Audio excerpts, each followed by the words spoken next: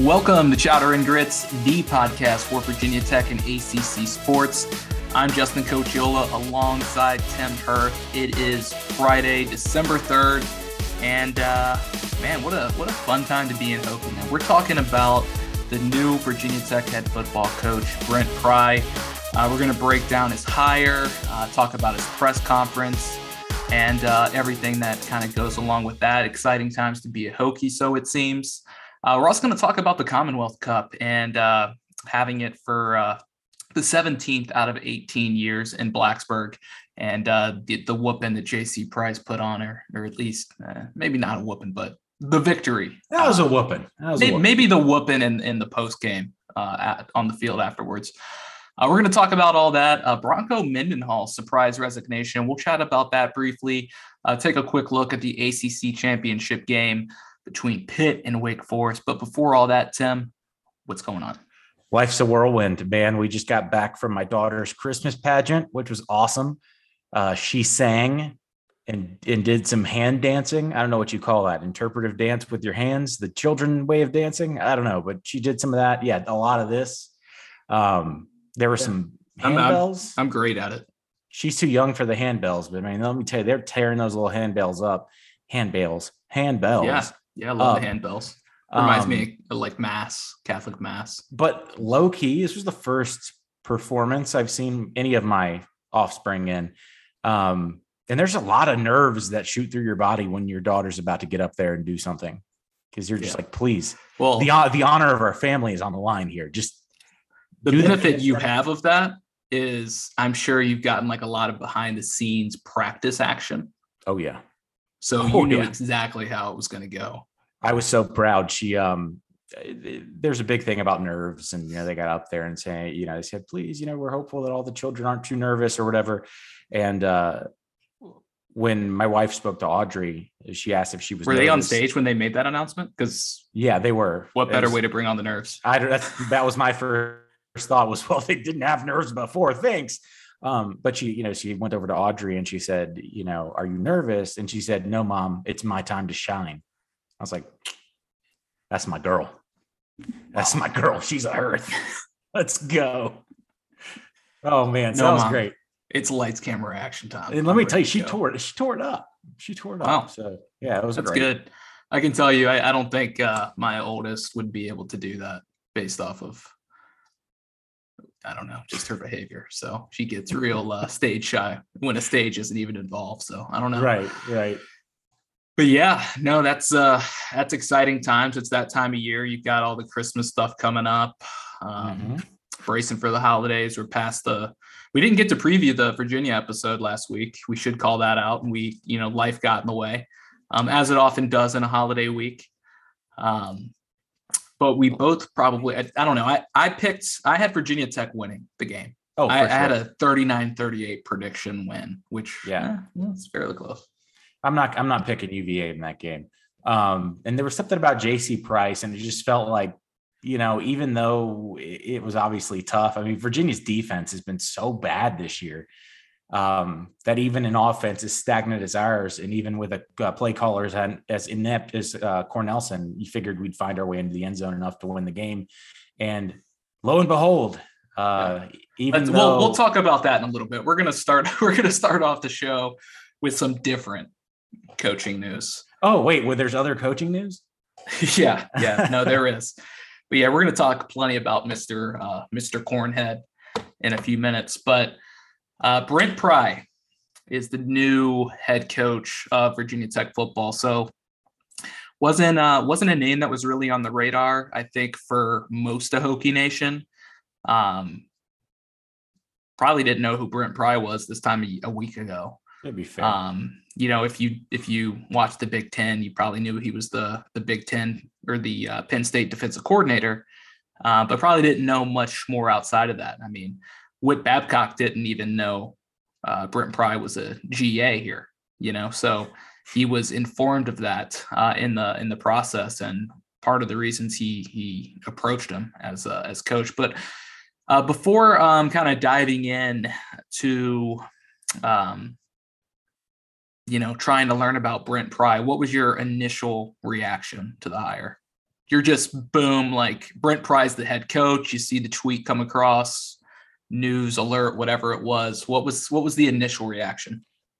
So there's a scene in Step Brothers where I can't remember if Shark Week gets turned off or what triggers this scene, but he basically says, this house is like a prison on planet, BS.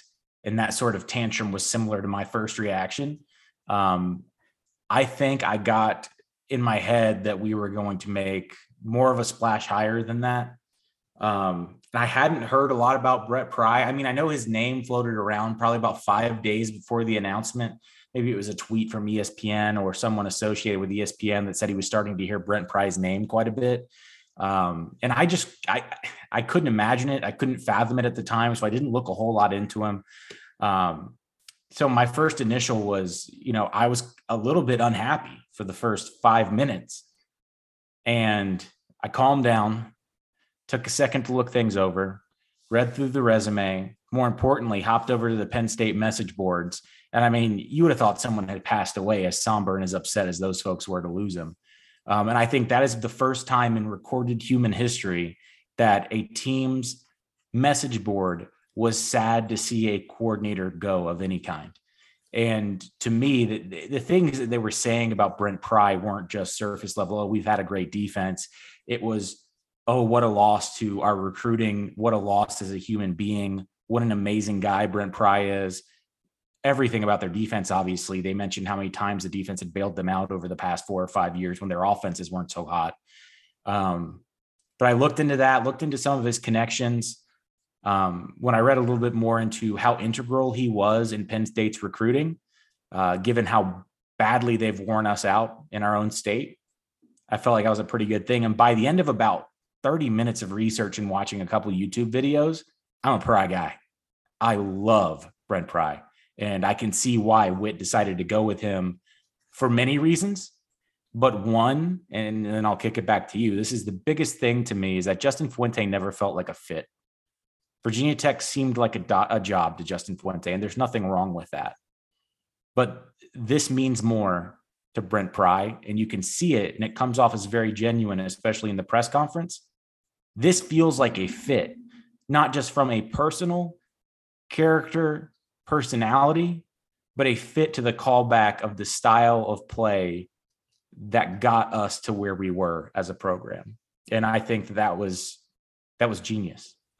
That was a great hire, and it took stones from Witt, because Witt probably knew hiring Brent Pry wasn't going to go over great with the Virginia Tech fan base, because a lot of us, I mean, let's be honest, we don't know a whole lot about him. And we were hearing rumors of Matt Campbell and Bill O'Brien. Thank the Lord that didn't happen. But it was Brent Pry, and that took a lot of stones. So good on you. Yeah, I mean, I think like initial reaction is always like, especially when he came to this point, it was Monday morning. We found out, or Tuesday morning, right? Mm-hmm. Where the news broke. And so nobody knew what was going to happen in the coaching world in college football. But I mean, it's absolutely exploded, Bananas. So you had a bunch of jobs open anyways. You had the LSU job open, USC, Florida, Washington, Virginia Tech, a few others, TCU. So, I mean, pretty big jobs open. And then Lincoln Riley says he's going to USC. So Oklahoma pops open. And then out of nowhere, Brian Kelly leaves Notre Dame to go to LSU, which was crazy. And then, in between, you've got like Matt Campbell rumors. You've got, Bill O'Brien. Is that why Virginia Tech hasn't announced yet? Are they waiting for, a coordinator at a playoff school to finish? Like, we'd imagine it's not a head coach. So, I mean, there's all these scenarios running through your mind. And then when you finally see the name, it's like, oh, well, that guy wasn't on our list. And at this whole time, I thought it would be a guy who wasn't on the list. And I didn't know who that guy would be. And I was never expecting a Matt Campbell-ish type of hire. Right. I thought we could do it if we wanted to, or if we were able to sway a guy like that. But, I thought this entire time, the way that Witt keeps things so close to the vest, the names you were hearing, it's all speculation. People are like, well, Witt said this and Witt said that. Witt didn't give you a crumb of a clue because that's how he operates. So I wasn't super surprised to see it come off the list. I mean, I wasn't like jumping up and down when it was named Brent Pry. I wasn't enraged. And the first thing I started doing is I had already kind of looked into him a little bit because you started hearing his name Sunday night into Monday. And I mean, the big thing that really stood out to me, the tie to Virginia Tech is interesting as a graduate assistant. I like that tie into Beamer and Foster. I thought that was definitely very interesting. But I mean, the dude puts together some pretty rock solid defenses. Yeah. And so that was the first thing that kind of stood out to me, where it felt like the hire was trying to go back to the core of what Virginia Tech football was built on, which was defense, more kind of a physical brand of football, more we don't know what the offense is going to look like, but back in the day it was strong rushing offense, control the clock, play really good defense, win football games. And I mean, now that we've seen him speak, we've seen others come out in support of him. I mean, like you said, overwhelming support. I agree. Support's a good thing. Battling a cough here. Overwhelming support from the Penn State community, from James Franklin, from former players, from NFL players, guys like Micah Parsons, for anybody who's paying attention to the NFL, first round pick, probably going to win defensive rookie of the year in the NFL. Yep. Had very not like angry things to say, like, I can't believe he's leaving, blah, blah, blah, but like wishing him the best essentially. And I think it's interesting because it's similar to how you would expect a fan base to react if like a Brent Venables were to leave Clemson, or if Bud Foster ever took a head coaching job. And it feels a lot like his relationship with James Franklin was a lot like Bud Foster's relationship with Frank Beamer, to where he had it good, right? Yeah. Like if you look at Penn State over the last 8 years, but you can look at the last 5 years, they've had 5 different offensive coordinators. They haven't been great on the offensive side of the ball. James Franklin's an offensive guy, whatever that reason is. But you look at the defense, and the defense hasn't ranked outside of the top 40 in his entire tenure there as far as yards allowed. And so they could always rely on that defense, or that defense was always keeping them in games. And it was really about the offense that's kind of held Penn State back over the last few years. But he had such a good situation there. He could be picky when it came to the job. And there was job openings that he could have taken a couple years ago, back when you look at the Louisiana job in 2018, which is where Billy Napier was. Georgia Southern, I think, offered him. Georgia Southern, where he used to coach. Mm-hmm. But just something about it wasn't pulling him to it. And the quote that I liked, I don't have it written down here, I don't think, but he mentioned, like, I didn't want to be the head coach at UVA, which you know the way to our hearts. Yeah, playing to the crowd, baby. He mentioned somebody else in like Northwestern, but he's like, you asked me if I wanted to be the head coach of Virginia Tech. It's like, yeah, that's somewhere I'd want to be the football coach at, or the head coach. And hearing him in the press conference today and how like choked up he was getting about Frank Beamer and Bud Foster, and details came out about how he got on as a GA and how he was knocking down Billy Heights' door, just 50, 100 calls, whatever it was, and went to high school in Lexington, wanted to play football at Virginia Tech, wasn't good enough, went elsewhere, played football, got hurt, ends up going to coach with his dad for 2 years. That's where he meets James Franklin. And then full circle, he's looking for the GA job, and his dad had coached Brian Steinspring in high school. And that's how he knows Brian Steinspring. And so there's a relationship there. So really interesting to kind of learn about that. And it's, to me, going full circle back to the initial reaction, like, that's why you can't judge a book by its cover, right? Because on the cover of that book, Brent Pry doesn't look like there's any kind of emotional connection to Virginia Tech, or it's like, okay, he's had good success at Penn State. He's jumped around. He's had good experience. Oh, he had a little GA opportunity, but it was more than just a GA opportunity, right? Right. Like, he went to high school in, I'm not going to say the Blacksburg area, but Lexington. He had that familiarity with the program. He was obviously like very influenced by Beamer and Foster. And so the more you kind of hear about it, the more you hear him talk, the greater you should feel about what the program means to him, what this place means to him. And I think the other thing is too, that you shouldn't overlook, he was here from 95 to 97, 98 or something. That's when Virginia Tech was rising. I mean, he was here for that 95 season. That 95 season is when Virginia Tech got put on the map. Right. Right. It had good seasons in 93 and 94, but 95 is when they beat Miami. Right. They go to the Sugar Bowl. They beat Texas. They didn't beat Miami. They whipped Miami's tail. Right.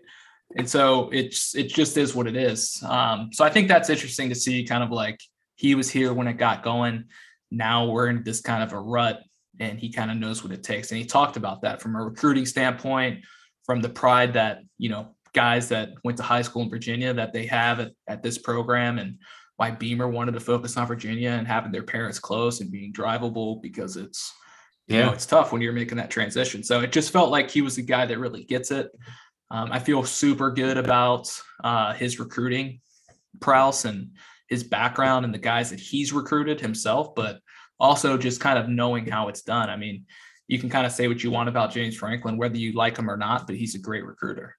And so kind of bringing that demeanor to Virginia Tech is something that's been lacking. And I mean, it was lacking in the Fuente era, but you could probably say it was lacking a little bit towards the end of the Beamer era, to where it was the staff that got complacent, got older.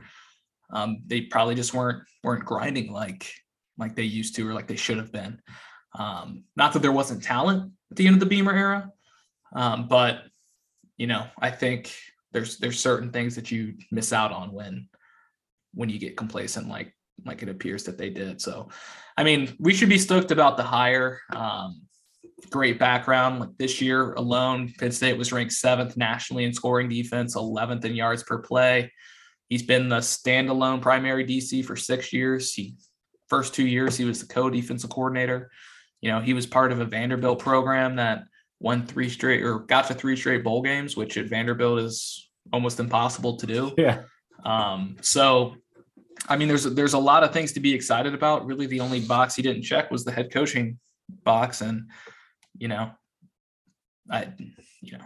it's good to have head coaching experience, but again, it's like, you don't get that experience unless you get it. And he had been at a Power 5 level, or a Power 5 school now for, I don't know, better part of 11, 12 years, if you date back to the SEC and the Penn State. So it's like, I mean, those are big time conferences, big time schools. So there's no doubt in my mind he's going to be set up for success.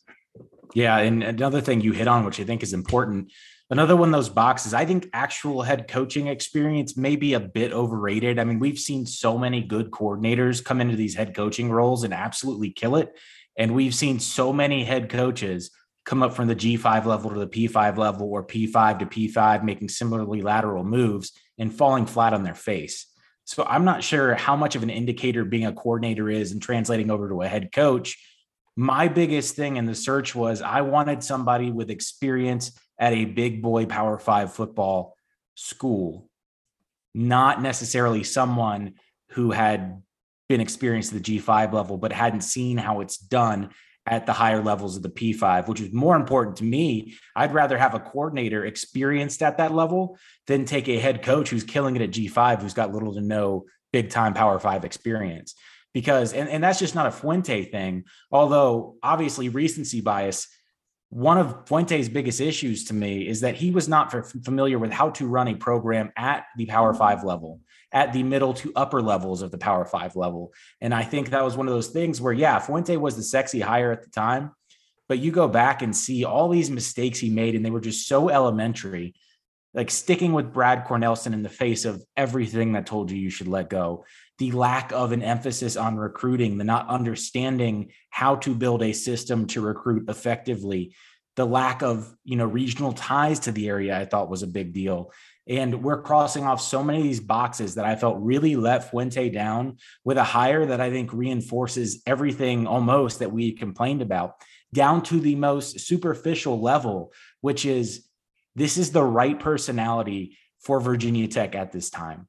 We couldn't do another Justin Fuente, rightly or wrongly. And this is not me trashing Justin, but Justin had a personality that was very reserved, very much an introvert. And I'm just not so sure that that's a fit at Virginia Tech. But you see Brent Pry, basically a ball of energy bouncing up to the podium. He's affable. He seems very kind. He's warm. That's the kind of leader Virginia Tech needs. And you go through all of these things, checking the boxes, regional recruiter, big time Power 5 experience, seems to have the right character. If you go off what everybody else is saying, seems to have the right personality. You can see how Brent Pry can totally sell the university on the recruiting trail, because you can tell, I don't know why I don't know why I have these accent issues. But you can tell how much Virginia Tech means to him. And it's not a superficial, hey, I'm going to tell you what you want to hear at the press conference. I mean, you could hear him when he's getting emotional talking about Virginia Tech and how much this program means to him. You can tell he gets it. And more than anything, this broad, vague term of having a coach that gets it is so important and makes me feel so excited for the potential at this university. Throw away the fact that our defense should look great in the future with Brent Pry, bringing back a more aggressive style, bringing back some great linebacker play. I fully expect all those things.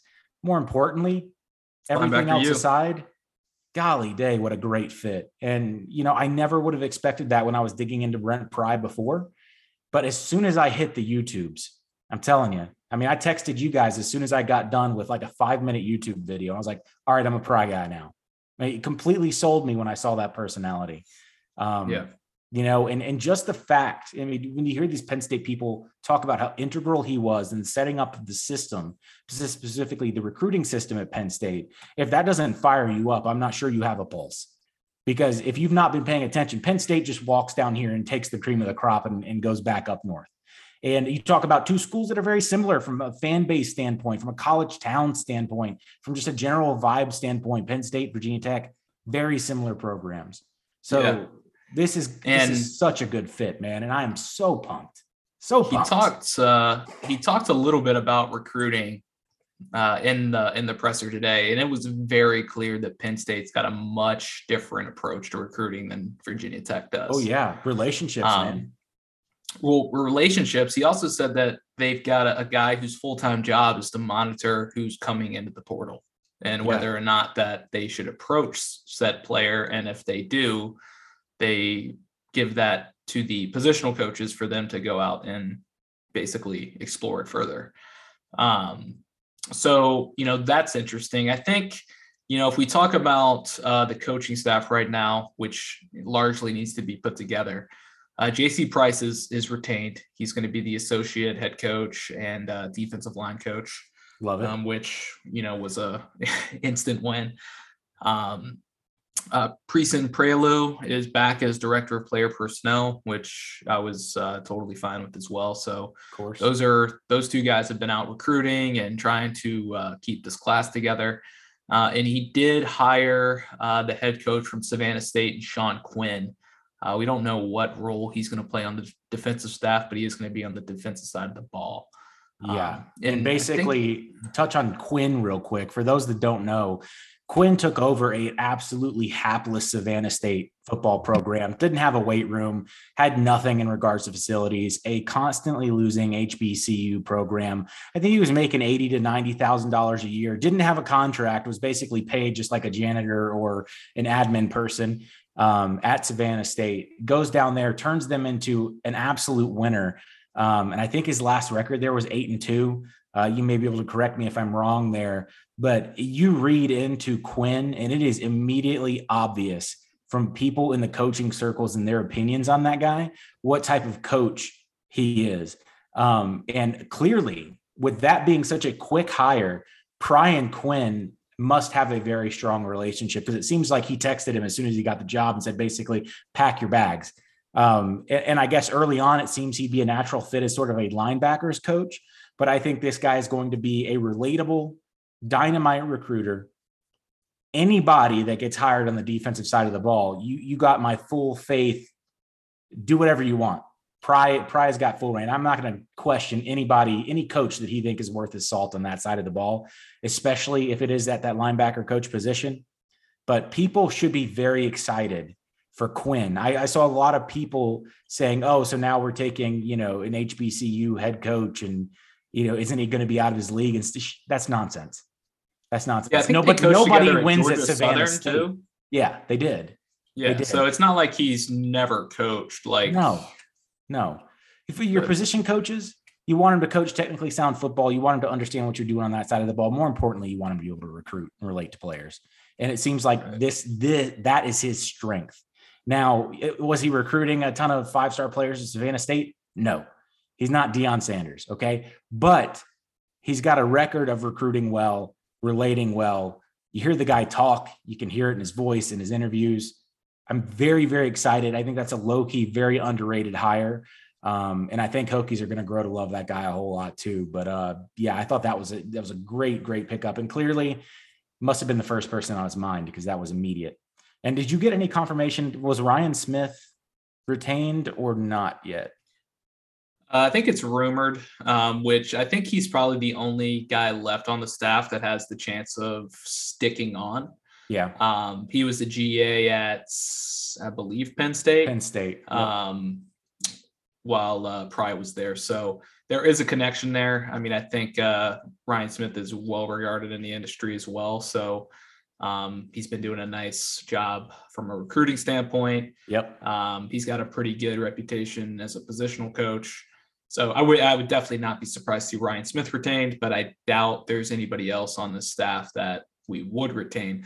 There is a name that I think may come back, and that's Brian Steinspring. Oh, buddy, I would love. And I mean, I would love that. Brian Steinspring is like this polarizing figure in Virginia Tech football, but if you know anything about Brian Steinspring, you know that he's like a just knockout stud, probably one of the best recruiters in college football. The best recruiter ever at Virginia Tech. And I'm telling you, if you can get a guy that experience with those kind of relationships in this state as your recruiting coordinator, I'm all for it. Yeah. Please do not let his perceived underperformance as an offensive coordinator sway your opinion if we do hire Brian Steinspring. Brian Steinspring is a great positional coach. And more importantly, for this recruiting right now, for this program, I couldn't imagine a better recruiting director to help rebuild some bridges that have been burned. Yeah. And so could definitely see him in a role like that, or maybe even as a positional coach with a heavy emphasis a great tight end coach. Recruiting. Right. So I think with Steinspring, we'll see. The other thing to mention here is we'll get to salaries in a second, but Virginia Tech's pool of money has gone up 50% to what it was supposed to be for Fuente in 22, which means they've got $5.5 million for staffing outside of what Pry's making. Yeah. And then they've got an additional 2.5, I believe. That's right.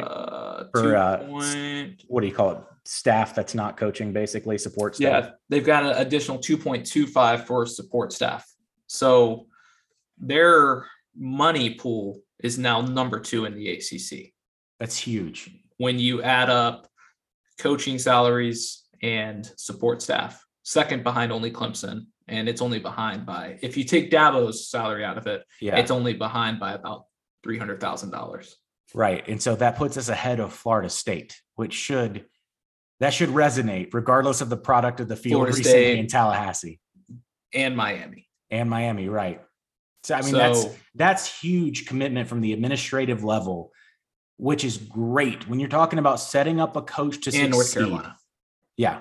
Thank you for pointing that out. Mac Brown. We'll talk about the NC State. Get out of our state, later. Mac. Yeah. You're done. Look, Brent Pry shows up wearing what he was wearing when he got off that plane. I mean, dude just oozes football guy. Like he comes out dressed like that. Every other euphemism he uses ends in tails. I mean, he's going to be unstoppable. He's going to be unstoppable. I can't wait. But yeah, Mac, we got to do something about North Carolina encroaching. And I clearly with that staff, the gauntlet has been laid down on intent and how serious we are about getting this football program back to where it needs to be. So from the top down, there's one goal.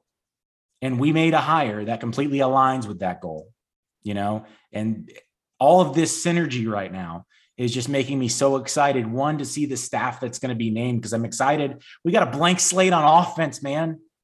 I mean, we can talk about different offenses and what you would like to see. I think we're going to be somewhat pass heavy in the RPO, like Penn State had been with Soraka and all those other offensive coordinators. I mean, they had about 6 of them in the past 4 years, I feel like. And they run the co-OC systems and the co-DC systems, and there's so many people he could pull from. But the fact that we're talking about a blank slate here, and one quote from the press conference I really like, because he was questioned on the offensive side of the ball, what style he wanted to run. He mentioned explosiveness. He mentioned efficiency. But I thought one cheeky quote that he had in there was, he wanted an offense that was hard to prepare for from the defensive side of the football. And he knows what those look like. And I have full faith in him that he absolutely does know what offenses are hard to prepare for. And if he could get us one that is at least somewhat creative and attempts to be explosive every now and then, I will be a happy man. I wonder if he was interviewed as far as like, hey, take a look at this Virginia Tech offense and tell me if you think it's difficult to prepare for or not. That was where my head went to with that. Prize deal is 6 years, $27.5 million. Annual salary of $4 million. It's kind of a weird structure. I don't fully understand it because I think it's like a $500,000 base, and then there's the rest is what do you call it? Incentives. Incentive based. So we'll see what that happens. Was the inverse of what I would have expected, but yeah, I thought that was a little strange. I'm sure most of it's just like you have to get through the spring game, right? Take a breath on the sideline. There you go. You got $25,000. I'm sure it is too. Not sure why, but that's a tolerable salary. You're not handcuffing yourself. You're not creating problems for yourself down the road. And in today's football world, with some of the salaries we've seen, I'm very happy to have a coach with this salary with this kind of budget for support staff and coaching hires. It's a good place to be. So we'll see what happens there. I think the big thing with recruiting, we've talked about a little bit, well-respected, who he's going to put in those support staff roles, who he's going to bring on campus, and basically how they're going to reshape the class. Like they're going to have scholarships come available. Unfortunately, Tavion Robinson entered the portal today, right after the press conference. So he was set to be wide receiver 1. And he is departing the program. Trey Turner announced he's leaving for the NFL draft. There's been some lower profile announcements, like a Knox Kadum. We had an offensive lineman a few weeks ago. So, there's going to be more attrition. That's just what happens in these coaching changes. But if you've paid attention, the transfer portal is on fire right now. I mean, with the amount of big name coaches that have been leaving and changing roles, like it's ripe. So Pry mentioned that he's screenshotting entries, I think is what he said. And, they're going to do their best to bring in who they think needs to fit. So I would expect a heavy emphasis on the portal going into this early signing period, and as they're trying to reshape the roster, and we'll see who else kind of leaves or leaves for the NFL. So that's all I had for the coach there, but excited about the future. I think it's going to be a big change. Looking forward to some of the other changes that he implements. Yeah, I mean, this is as excited as I've been for Hokie football in 4 years, 3 or 4 years, quite honestly. And I guess until you experience this kind of feeling again, you forget how far you've sunk in regards to positivity and excitement, just general feeling like your football team is headed in the right direction for the first time in 3 or 4 years. I can genuinely say without a hint of insincerity that I think Hokie football is in the right hands, and should be for the foreseeable future. And for that, we can all be thankful. Yeah. Yeah. Now you feel good about it right now, which is obviously easy to do after a new hire.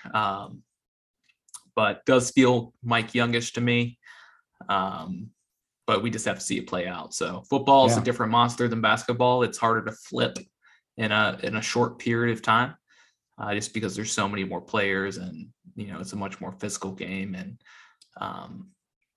it's about depth and execution and having those enough guys to kind of roll in and scheme and making sure you got the right guys. So, we'll see. I think patience is key. I think the thing to consider is, you've had 2 other changes in the Coastal from a head coaching standpoint, which neither of those positions are filled at this point. One of those schools is not even going to be competitive. You've got Miami down there, who seems to have a quarterback, but a lot of question marks everywhere else.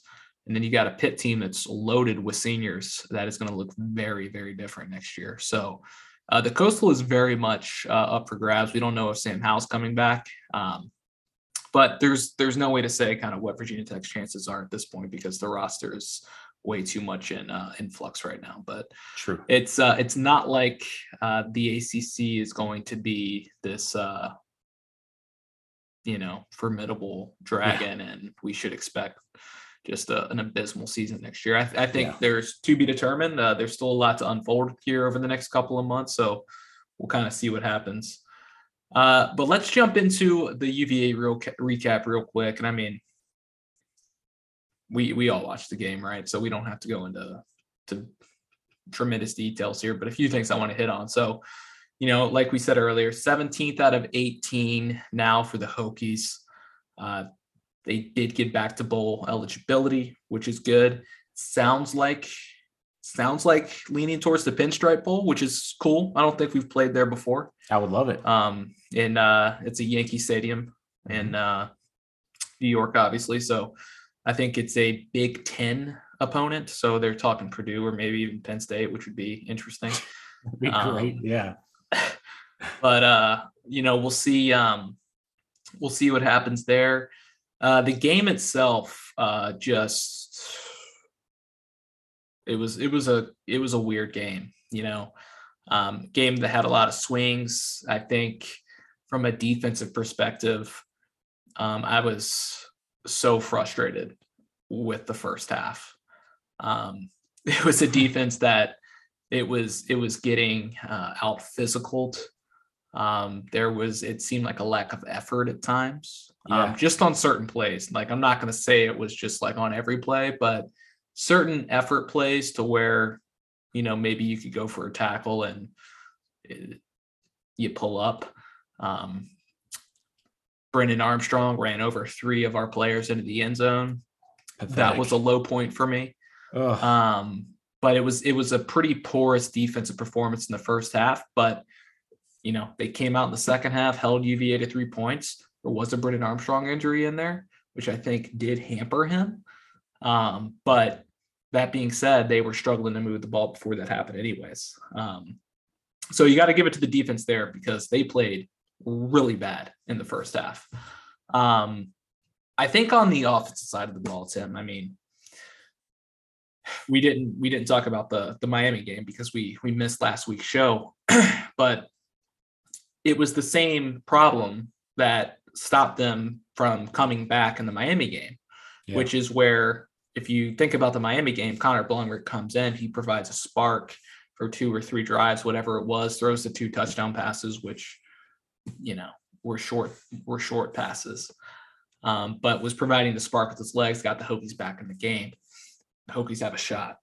And then all of a sudden, Virginia Tech's in a situation where they have to throw the football. And Connor Blumrick's still in the game. And then Connor Blumrick doesn't come out of the game. And Connor Blumrick is unable to make plays with his arm when he needs to. And it's like, why didn't they go back to Braxton Burmeister? And then you flash forward to the Virginia game, and Burmeister's having a great game. He's playing fantastic, making a lot of plays with his legs. Needs to make a throw, they'll make a throw. And they keep throwing in Blumrick in key situations, and he wasn't having the success on the ground that he was in that Miami game. And it was frustrating. But then when the game's on the line, you know, you had the Jordan Williams sack on Armstrong. Ball goes to looked like the 1 yard line. I was praying it was on the one. They called it a safety. And it's 29-24. And then UVA kicks the onside kick. And Virginia Tech recovers, so they're past the 50. There's 3 minutes, 7 seconds left in the game. And you're feeling pretty good, right? You're like, okay, all Virginia Tech has to do is make them use their timeouts, run the football, hopefully get a first down and just run out this clock, win the game 29-24. But instead, no, we want to get cute. So they put in Connor Blumrick on, I think, second down. That's correct. They run a fake reverse pitch, and then he pulls a Mark Sanchez butt fumble by running into his offensive lineman and fumbling. And UVA recovers with basically just under 3 minutes left in the game. And you're thinking at that point, wow, we're back to the coaches blowing the football game again for a fourth time this season. That's right. Virginia Tech is going to lose a game that they have no business losing because the offensive coordinator doesn't know how to manage personnel. Yeah. And I wanted to literally put my head through a wall. Yeah. I mean, it's one of those things where I'm never a fan of rotating quarterbacks, but if you're going to do it, you need to do it in a way that's somewhat effective, like UNC with Marquise Williams and can't remember the other feller's name. That was somewhat effective. But when you talk about what we were doing, we were taking Braxton Burmeister out of the game when he would begin to find a rhythm to put Blumrick in the game and become a predictable one-dimensional offense where we weren't having success running the ball. And throughout the game, my blood pressure just kept rising as we just decided that we were going to be stubborn as jackasses and keep trotting out that same game plan. And that was the climax of all of those feelings when we had that. The fake reverse is bad enough, but obviously with Blumrick in the game, you had those frustrations with, him being trotted out so often. And you had those same feelings where, yes, coaches, offensive coordinators are going to lose us another one here. And that frustration was going to be too much to take if the subsequent events didn't happen in the manner that they did, because there was no reason that we should have been in that position. None. No. It was just like, I was, trying to talk to my wife about the situation, which, there was nobody else to talk to. Right. And I was just taking out my core and frustration and I just he cannot be gone fast enough, because if he was literally going to be the reason that they blew the game was locked up. Yeah. Okay. I'm still frustrated thinking about it. Oh, I'm mad again. Stupid the play call was, and I don't even blame Blumrick for it. Yeah, he shouldn't have fumbled. No, it's not Blumrick's fault, man. It was just a stupid play call. But it wasn't as stupid as a play call we saw by the other team. Well, no, there was another hokey play call that we need to shout out too that was even more stupid than that one, which was a quarterback sneak on 3rd and 3. That wasn't even a quarterback sneak. That was I'm going to try and catch him off guard. Snap the ball. It was awful. That was a train wreck. But no, they all pale in comparison to what the former coach of UVA decided to draw up in the dirt. Yeah. For the game-winning play. So UVA gets the ball to the 11 with just under 2 minutes left. And then they go into, we need to kill the clock, which yes and no, you do, but you're also down 5 points. You also need to score. Right. You need to score a touchdown. Clock. Screw the clock at that point. And then, I mean, literally, I don't know what's worse is if it was the play call or the fact that Bronco was literally defending it like almost to an embarrassing fashion after the game. It was that. It was the defiance, I think, in the post game. Because what's your optimal scenario here? Like, you drew this up. Your optimal scenario is that you are getting one of the slowest players on the football field for you at the time, the ball 6 to 7 yards behind the line of scrimmage in space. Well, yeah. Like, so if you didn't see the play, it's 3rd and 9. Okay. UVA could get a timeout. They could get a first down. They could still get a first down. I think it was like 3rd and 9 on the 11. Yeah. They throw a lateral pass. First off, Armstrong rolls right. If he just runs, he's got a minimum 5-yard gain. At least. Minimum. He probably picks up a first down, maybe scores. Okay. Well, he turns around and laterals the ball, essentially. He throws it across the field behind him. So it's a lateral to his 6'7", 295-pound offensive tackle. Almighty. Who would have needed to run 14 yards to just get back to where it would have been a first down. So it's 3rd and 9. You then throw it 5 yards behind the line of scrimmage to your 6'7", 295-pound offensive tackle, who then gets tackled for a 5-yard loss. Sets up a 4th and 13, and Virginia Tech breaks up the pass in the end zone and wins the game. And then it's not just the play call. Bronco, he had multiple quotes about the game. The one that stood out to me, and I quote, "They played it really well." And you have to be disciplined to play the play well. And they were there, and they made a nice play. That's right, baby. Come on. What do you have to be disciplined about, Bronco? You've got a bunch of defenders who are already on that side of the field. Well, no, they're going to get blown by a 6'7", 295-pound offensive tackle. That's the problem with the call, right? I understand your defense can't tackle, and I mean Virginia Tech's tackling not so great, but it's better than yours. And he said multiple times that it works in practice. Oh, well, that shows you how bad your defense is if that play's working. Here's the thing to me that just mystified. I have so many questions about the inner workings of this play, but this one I can't figure out. Why the hell did they throw a lateral? Wouldn't you try to get a little more vertical on that route? Seeing as you got an offensive lineman who can't run very effectively, wouldn't you try to get a little bit closer to the line of scrimmage? Instead, they ran a lateral like they were about to set up the old offensive tackle pass to the end zone. And to me, I'm just sitting here like there's so much wrong with this play. It had to go through so many levels of checks and balances. Your wide receiver coach had to be like, yeah, it's a good play. Your head coach obviously was like, oh boy, that's what works in practice all the time. And then your offensive line coach had to be like, boys, I think you're onto something. So many levels. Here's what happened. It's like, oh, you know what? They ran that Philly special on us earlier. We're gonna hit them with the Wahoo Wah special, whatever you want to call it. They're not gonna see this coming.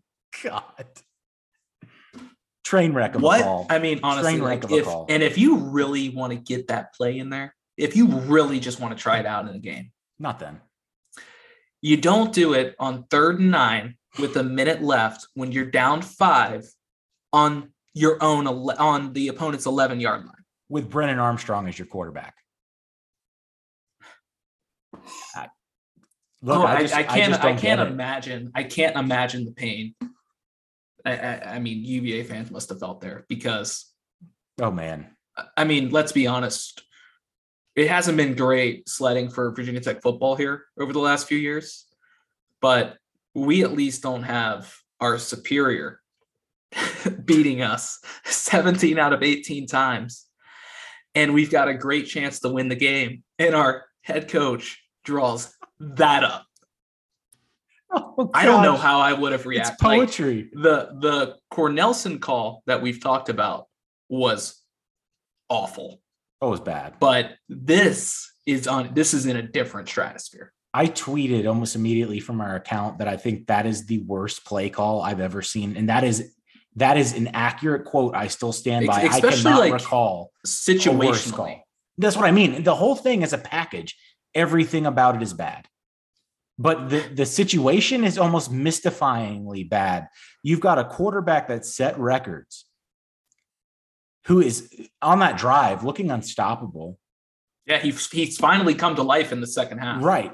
And you decide to take the ball out of his hands, because a lateral is a lateral. I mean, that's nothing. You're asking him to do nothing on that play. It wasn't just a lateral. It was all the way across. It was the a field. hell of a lateral. I mean, it was like a 35-yard lateral. Yeah. I mean, it looked like the Music City Miracle. The field's Miracle. 53 yards long. Wide. What was the tight end in the Music City Miracle? Threw it across the field I knew you would know. See, where else are you going to get that?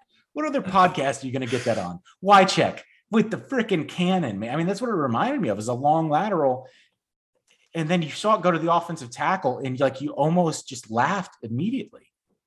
Yeah. What are you doing? And yeah, if you're a UVA fan, I mean, I joke about things like strokes and aneurysms, and I shouldn't do that. Football gets me worked up, but I think I would have had a medical emergency.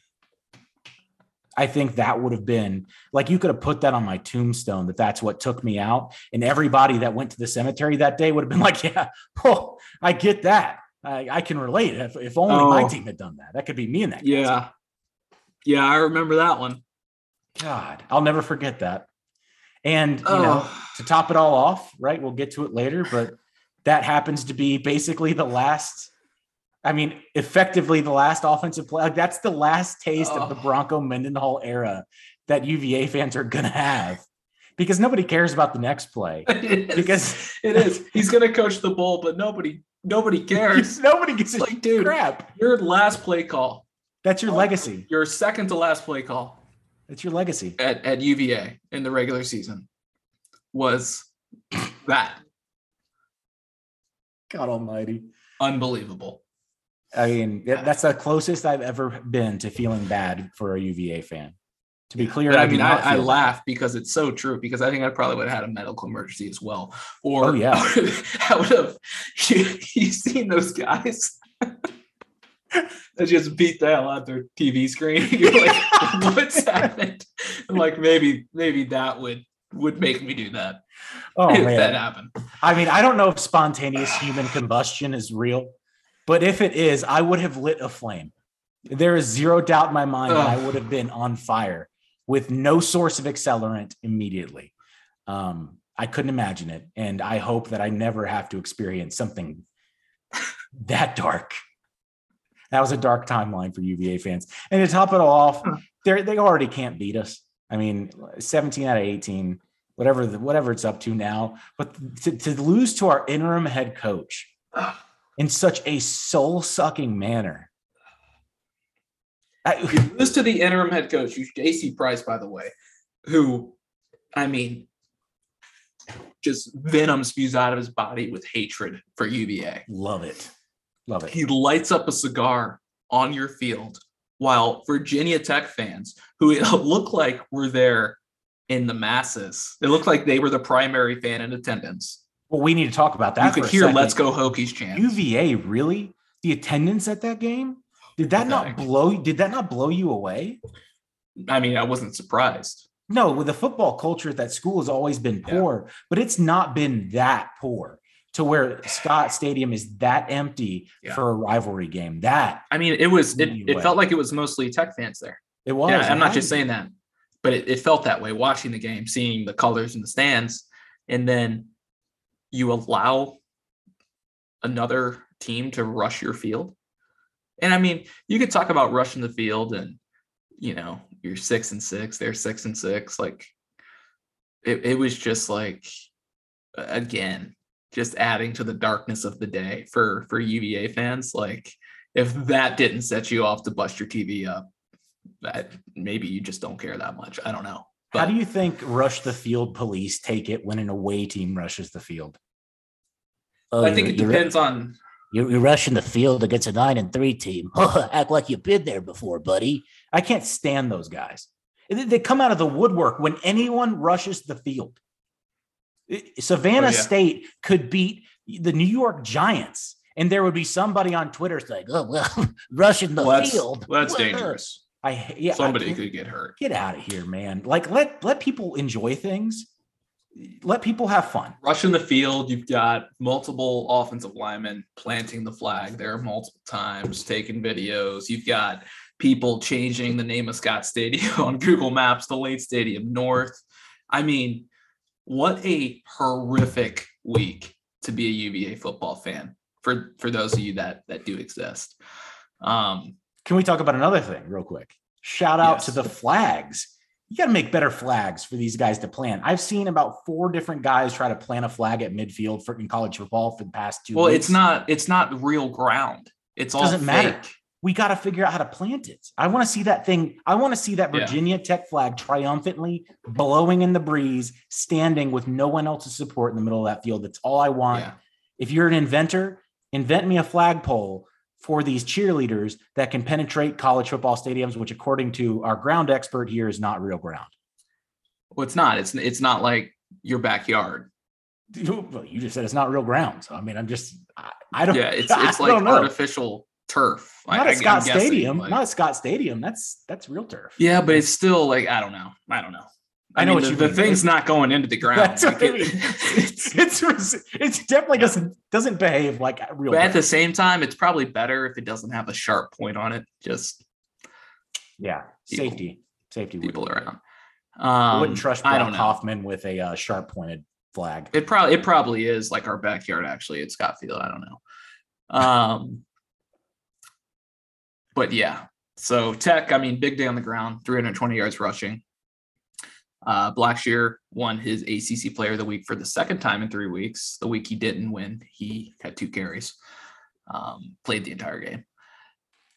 Last week, career high, 169 yards rushing. So interesting. But yeah, I mean, good for the Hokies to get back in the win column.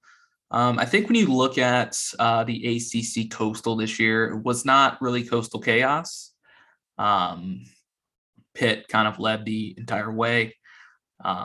You had Miami start to kind of gain their footing once Van Dyke got in and got some games under his belt, but I think they finished 6-6. You had maybe they were better than that, maybe a 7-5. You had UVA finish 6-6. You had North Carolina finish 6-6, which was the biggest disappointment out of anybody.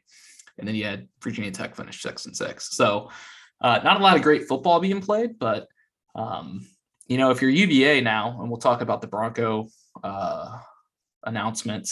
So it sounds like Bronco decided to resign. Doesn't sound like he was forced out. We're not going to speculate on the quotes. He had some really bizarre quotes. He did. Yeah. So, I'll let you kind of come to your own conclusions there, but he's going to finish the bowl game, and then he is on his way out. So Virginia's going to have a new head coach. Be interested to see. I'll throw an early name at you. Gary Patterson could be an interesting fit. That seems like a move UVA would make. Yeah. Could be an interesting fit. I don't know if it's a good fit, but it would be an interesting fit.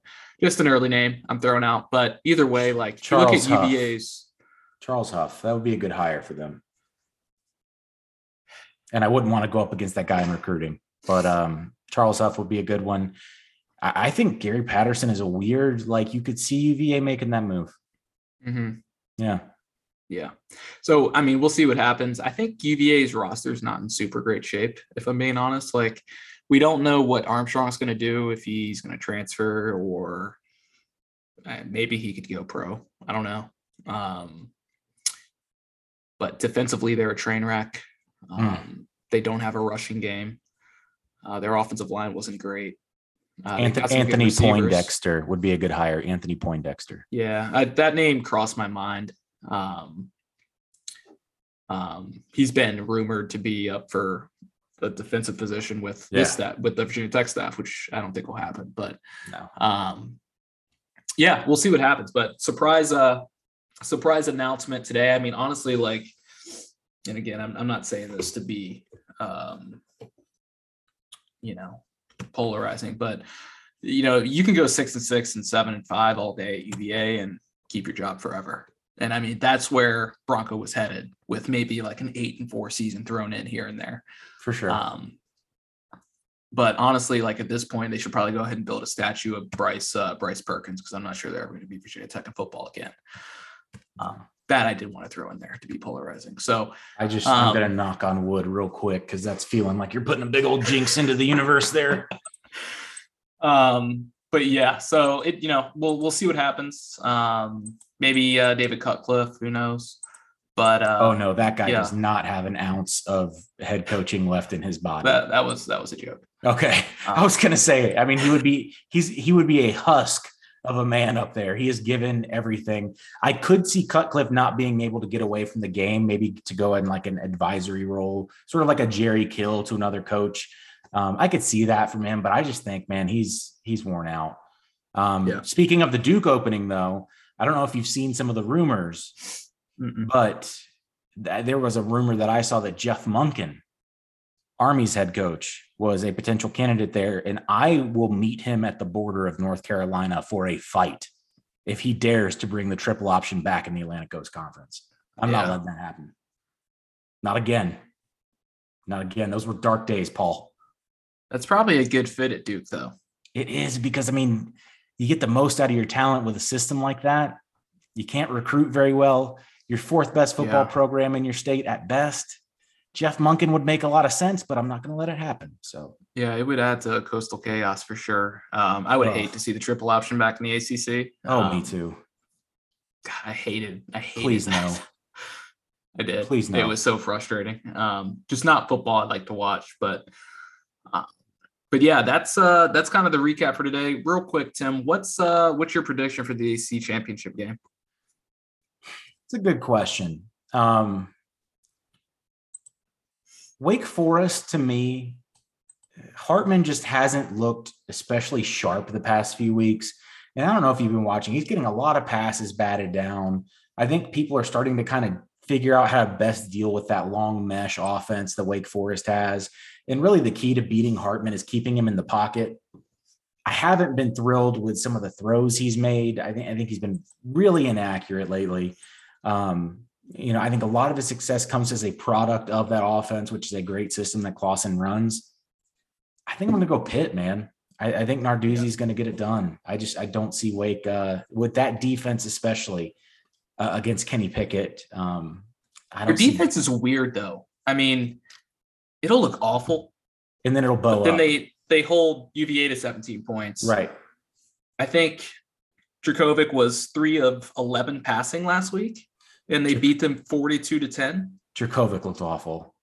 We got to have a discussion at another point about Dracovic and how bad that injury messed up his ability to play the quarterback position. Yeah, I'm sure I just don't think he's ready. I mean, it was weird because he had the one pop game against Georgia Tech, but they have been awful to finish the season. Yeah. But it's just throws that would be easy for Dracovic to make were just wildly off the mark in the way that he's clearly not himself. No. But I mean, I'm going Pitt too. I think what we're seeing with Wake is the level of competition has been better in November. They had a pretty run-of-the-mill schedule there for a while, and they took advantage of it. And they're still a good offense. Don't like their defense, but like I said, their defense can step up and make plays at times. It's just it can also allow 20 points in 2 minutes. So it is what it is. I think they're opportunistic. I think they can get turnovers when they need to. That keeps them in a lot of games defensively. But I do think more than anything, I think the Wake Forest offense is something has happened on tape that I think they've picked up on, because Sam Hartman has had such a different time with the quarterback in play lately, especially when it comes to getting passes past the defensive line without getting tipped. He's been uncomfortable. He's looked inaccurate. It's just not the same Sam Hartman we were seeing 5 to 6 weeks ago. I'm feeling comfortable with the Pitt pick there. And shout out to, obviously, when we're talking about last week's action, that NC State UNC game was something else. I don't know that I can recall a game as drunk as that game was. That game was drunk. completely drunk. And it just it delighted me so much, as you know, grew up an NC State fan. The only time I'm going to miss an NC State game is when the Hokies are playing. But to see this season happen to Mack Brown was just one of the most heartwarming turns of events that I've ever seen. Yeah. And for it to be capped by that display of ineptitude towards the end of the game. UNC didn't win a game on the road this year. No. Like, that's awful. Mm-hmm. That's awful. If you go back and look at the tape, there's a lot of issues on that UNC team that I don't think have come to a head yet, but there's a lot of players in that UNC secondary that don't like tackling and don't like giving max effort. And that was strange to see. The UNC secondary, I think, was probably the most disappointing part of their defense this year. Yeah. It just didn't look very good. So too talented to look that bad. They've had a few transfers as well. If I had to put money on it, I'd say Sam Howell's probably going to go pro. So it'll be interesting to see what UNC looks like next year. Sam Howell's an interesting case. I'm not so sure how friendly Longo's offense has been to him. He's almost regressed every year since his first year. I don't know if statistically that shows up, but I bet it would this year. There is a lot of separation that used to occur with those wide receivers that dried up outside of downs this year. That really, I think it made the game a lot less easy for Howell this year, and it made him more uncomfortable. And I don't know if that's Longo's offense. I mean, Longo's been the offensive coordinator the whole time. I don't know what's going on, but man, I'm not a fan of Longo's game plans. And when you see how much that offense has changed from prime Sam Howell years as a freshman, it's just not the same. It's not the same Sam Howell. And I don't know what he's going to do, but if I were him, I wouldn't risk another year in that offense. I think there's probably going to be some changes to the coordinators there at UNC. Maybe not on offense, but defense. I think Jay Baben's probably out, but he's got to be. So that's our show for today. Tim, any final words? Yeah. Is Army Navy this week or next week? Do you know? I think it's next week. I think it's after the championships. Make sure you watch that. Army Navy, best football game every year. Championships this weekend. Get your fill. Enjoy college football because it's fleeting. We're at the point of the season now where I get sad because we are close towards the end of the season. However, bowl season is the best season, and it's almost here. So hang with us. We'll go over a bunch of we're bowling games this year. So that's good. Pinstripe Bowl, baby. I would love to go to that bowl game. I'd love to see a football game in Yankee Stadium because I sure as hell am not going to watch the Yankees play. Yeah, I mean, I've been to old Yankee Stadium. I haven't been to their new one, but it's a good show. Appreciate you listening. If you don't mind, leave us a review, 5 stars, 4 stars, preferably.